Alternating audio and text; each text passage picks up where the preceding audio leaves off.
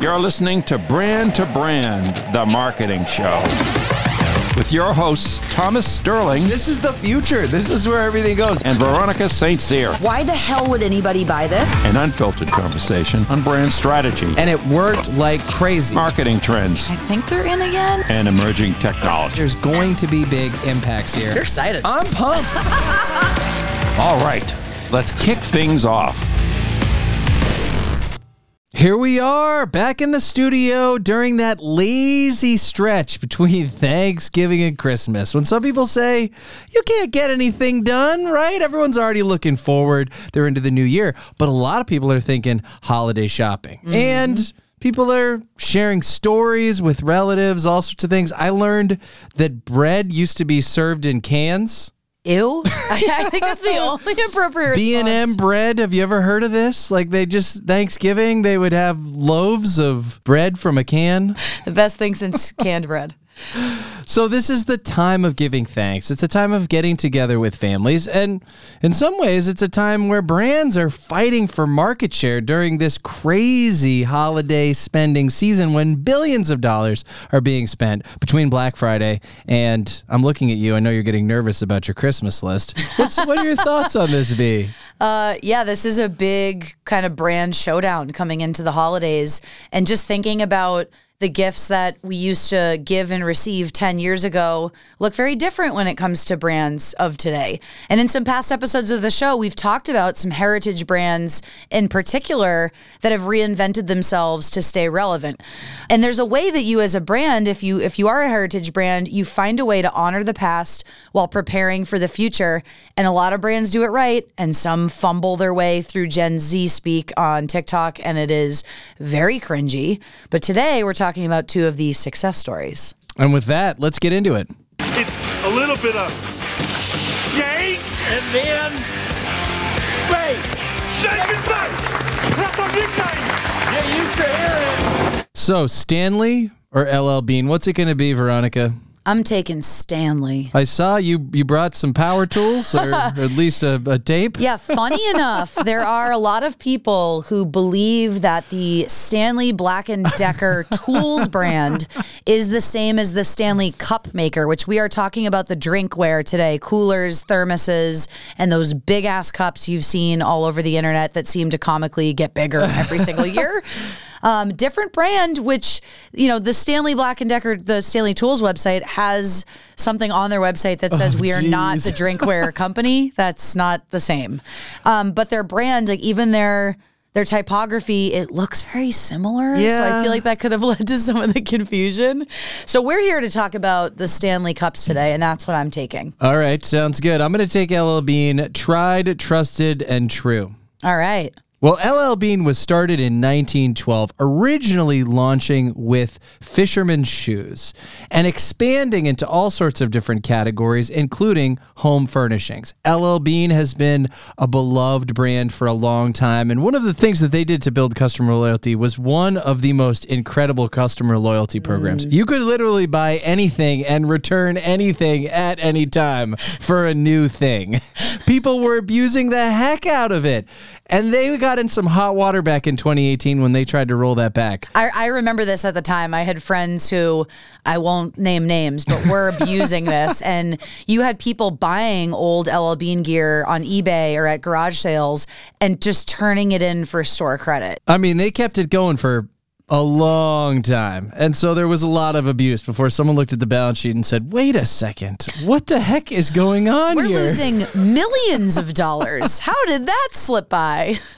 But LL Bean could be just another one of these brand stories that got lost in the seas of time. But thankfully, LL Bean in 2011 really leaned into digital and created a tremendously powerful e-commerce and mobile shopping experience. And in so many ways, that's why LL Bean has continued to have a tremendous following among customers. And they are a brand that leads with values. In fact, their mission statement has been to sell high-quality products that inspire and enable people to enjoy the outdoors. Our commitment to customer service has earned us your trust and respect, as has our guarantee, which ensures that we stand behind everything we sell. I want to play a clip that just ties this all together. We have a long tradition in developing new ways of meeting our customers' needs. A critical part of our unique character is that of being an innovator in the systematic development of new and improved products, distribution methods, and customer services. There's a lot of confusion on the issue of innovation and who the innovators really are. It's a matter of definition to a great extent. It's also a matter of not confusing true innovation, which adds real value to products and services, with phony cosmetics and propaganda that add nothing to people's lives but hot air. And that was a member of LL Bean's team speaking at Maine's Development Foundation annual meeting back in 2019. They're such a huge part of what it means to be in Maine. They source and create a lot of their products there, and so they're a big, big part of that community. Well, a year after LL Bean is founded, the inventor, William Stanley, invents the all-steel vacuum bottle. This has become an iconic product. All steel vacuum bottles, Yeti's a good example, Clean Canteen, Hydro Flask. Those are all following that model. When it first launched, I think a lot of people remember or maybe have like an nostalgia for the Stanley thermoses. You picture like any guy on a job site whose wife packed him lunch and he breaks out his little soup and grilled cheese on the job site. So the cup, which we all know, it's the tumbler with the handle with the huge straw. It looks like an old Big Gulp. It does. It looks like a Big Gulp just converted Yes. in. It's like Yeti had a baby with 7-Eleven's Big Gulp. That's what it looks like. I can't. It's an abomination. Oh my God, it is. Or it's a miracle, baby Thomas. It's clearly the sales say it's a miracle baby, but So we're just going to call it the cup because they call it the Stanley Cup. Not to be confused. There's a lot of with the confusion around Stanley. With the Stanley Cup, which if you Google it, I'm sure they're going crazy with their SEM strategy to not just give you a bunch of hockey information. So the cup was originally marketed as an industrial blue-collar tool used for job sites. It was selling so poorly that they discontinued it. Then you have some influencers who come along and decide they're going to make this cup successful again. And how it took off using social media is a fantastic digital marketing success story. And you know I brought a clip to help me tell it. Let's hear it. You know the Stanley Cup, and no, I'm not talking about hockey. I mean these big giant tumblers you've probably seen in the hands of influencers all over social. Well, how they got there is actually pretty interesting. You see, Stanley is a camping supply company, and for a long time they couldn't really find the right customer base for these cups. In fact, they sold so poorly they were discontinued from Stanley's website in 2019. But the three women who run the Buy Guide website and social accounts found success selling the cups to women. And eventually they met with Stanley and created a partnership using influencers to sell the cups through affiliate marketing, aka commission sales. It all worked so well. Sales of these cups are up 300% year over year, and TikToks about these things have gotten billions of views.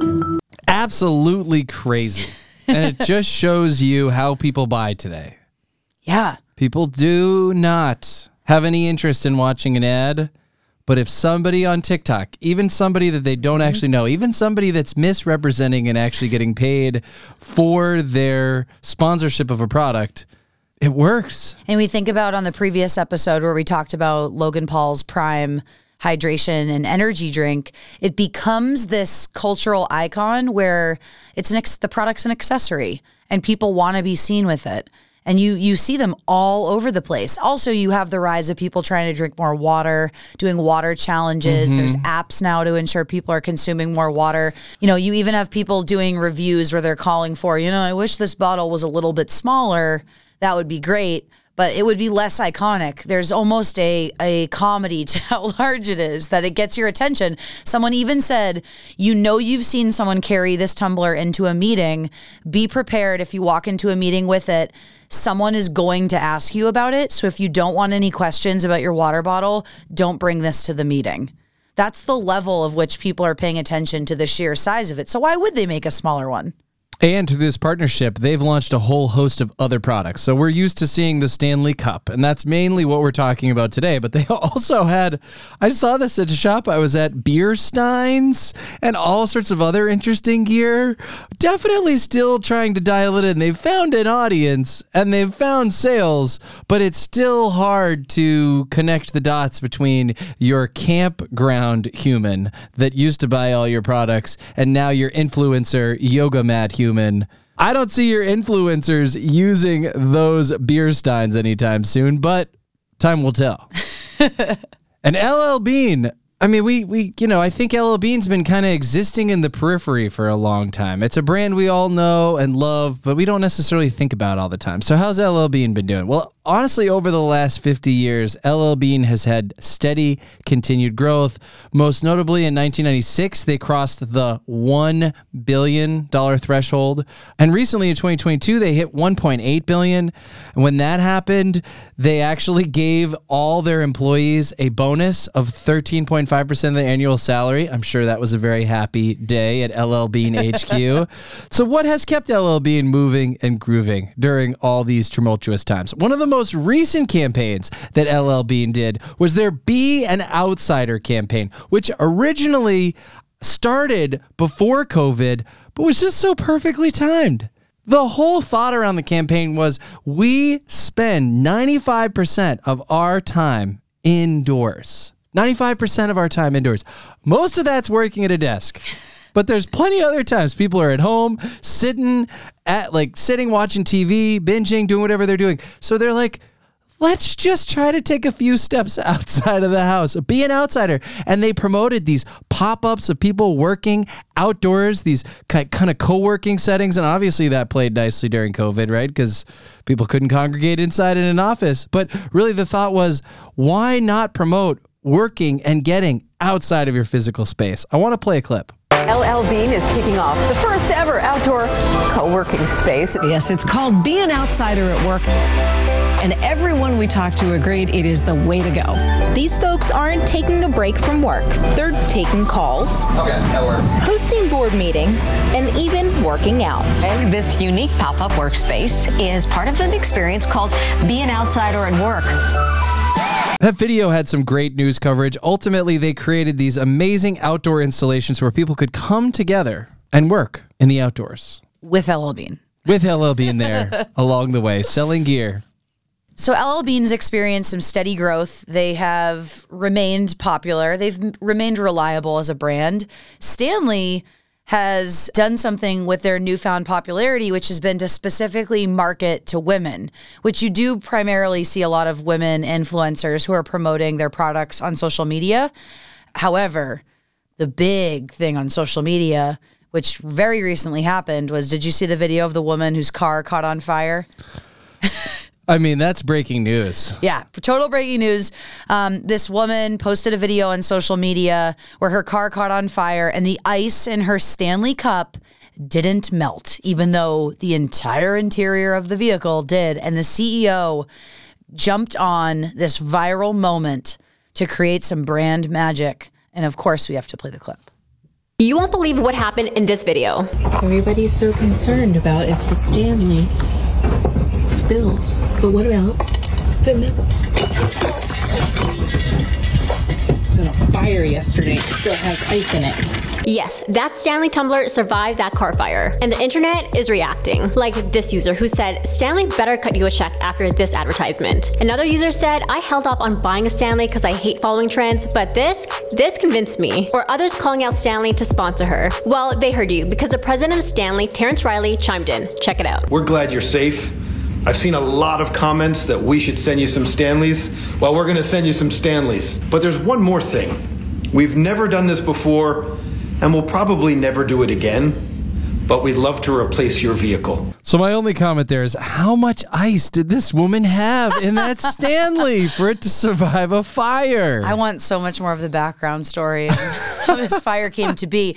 I want to launch a conspiracy theory into the internet zeitgeist, which is maybe they set the car on fire. Stanley? People from Stanley did it? I was thinking maybe they paid her off to do it. I don't think they just showed up and torched the thing, but... Well, a girl can dream, Thomas. But this is reminding me, and maybe it is for some folks listening, and we've talked about it on the show, which is when Ocean Spray cranberry juice capitalized on the smiling, skateboarding, singing Fleetwood Mac TikToker and gifted him a truck. And of course, a truckload of cranberry juice and product. But it was the same thing where a brand saw a viral moment and made this shift to lean into it, which is kind of like, if you think about it, was that in the marketing budget? Did they have truck money in the marketing budget? I'm sure they had to either blow their budget up or throw something else out of the plan, which just speaks to a lot of these brands. The way that they can continue to stay relevant is to stay agile in their strategy, because you kind of got to leave room for improv. I mean, you can't make this stuff up. And honestly, the small dollars that they're going to spend on replacing this car versus the amount of social goodwill that they're creating. They took a viral moment, a viral flame, and they just poured gasoline on it, and now it is just going to go gangbusters for them. It's kind of like when Joe Rogan mentioned Yeti and how much Yeti coolers just do such a fabulous job. You can keep ice in there. So when you can get influencers and you can get pockets of people's attention and then you create social goodwill, it pays back in dividends. So similar to Stanley, which is this camp wear, working man, traditionally masculine brand, has reinvented themselves to kind of switch their focus to target to women, LL Bean, a very outsider-centric brand, has taken their first step down the catwalk into the world of high fashion with Anna Wintour, who is one of the biggest names in the high fashion designer industry, being seen with an LL Bean bag, and she says it's her work bag that she uses to carry papers in. It's not Louis Vuitton, it's not Gucci, it's LL Bean. It's been a summer style essential for Vogue. So it's started to become an aesthetic product, just as some of the other heritage brands that we've talked about. It is a great gift. I mean, who doesn't need another tote? So if we had to talk about any other brands on the show today, I'd talk about Birkenstocks. I don't know about you, but growing up, those things were super popular. Then they disappeared. You couldn't be caught dead with them. Now they're back, and you can wear them with socks, which is just offensive and rude, but that's okay. People love it. Birkenstocks goes all the way back to 1774. And what? Yeah. And now all of a sudden, they're once again a fashion staple, appearing to a broad demographic, including younger and fashion-conscious consumers. I still don't get this one. I don't get it because I'm picturing one of the, like, when America received our independence, someone was wearing Birkenstocks. That just sounds wrong. I can just picture the fluting and someone comes over in their Birkenstocks. They're like, hey, man, can you play that Jerry Jam? A few other brands that continue to lean into tapping younger markets, staying relevant, one of which we've also talked about as a heritage brand that has found a way to market a lifestyle, Harley-Davidson. Coca-Cola is one that's reinventing themselves. They just did a holiday AI promotion. Super cool. You should check that out. And lastly, Levi's. We talked about Levi jeans as reinventing themselves for a Gen Z audience. And they've done that with leaning into influencers and trends and just kind of taking risks as a brand. And now for something completely different. So if we had to put this to work today, I would say first and foremost, lean into lifestyle. We've talked about this before. We've talked about brands that leverage lifestyle. They win the hearts and minds of their audience. Second would be take credit of your history. A lot of brands miss the opportunity here. They miss the opportunity to dust off what made their brand great for generations ago to resonate with the generations of today. And this is not a history lesson, folks. We're not looking for archival photos, as exciting as they might be. It's about deeper connections and roots. The next is tell a better story. So find ways to leverage your story, leverage your product story, leverage your values, leverage your beliefs, and do that to create great marketing. And then the last piece is don't be afraid to launch new things. Sometimes that product that you might be just about to discontinue just hasn't hit the right set of eyeballs. You think Stanleys grow on trees? Well, they don't. There is no Stanley tree. So if you had to take anything away from the show today, Veronica, it would be? I would say if you're a heritage or older brand that is looking to reinvent themselves or maintain your market hold, it's probably a good idea to try to stay agile or adapt with the times, even if it makes you a little uncomfortable. Well, mine would be, if the internet hands you lemons, make lemonade. And with that, we're out, folks. Thanks for listening. If you liked what you heard, smash the subscribe button or listen wherever you get your podcasts. We're out of here.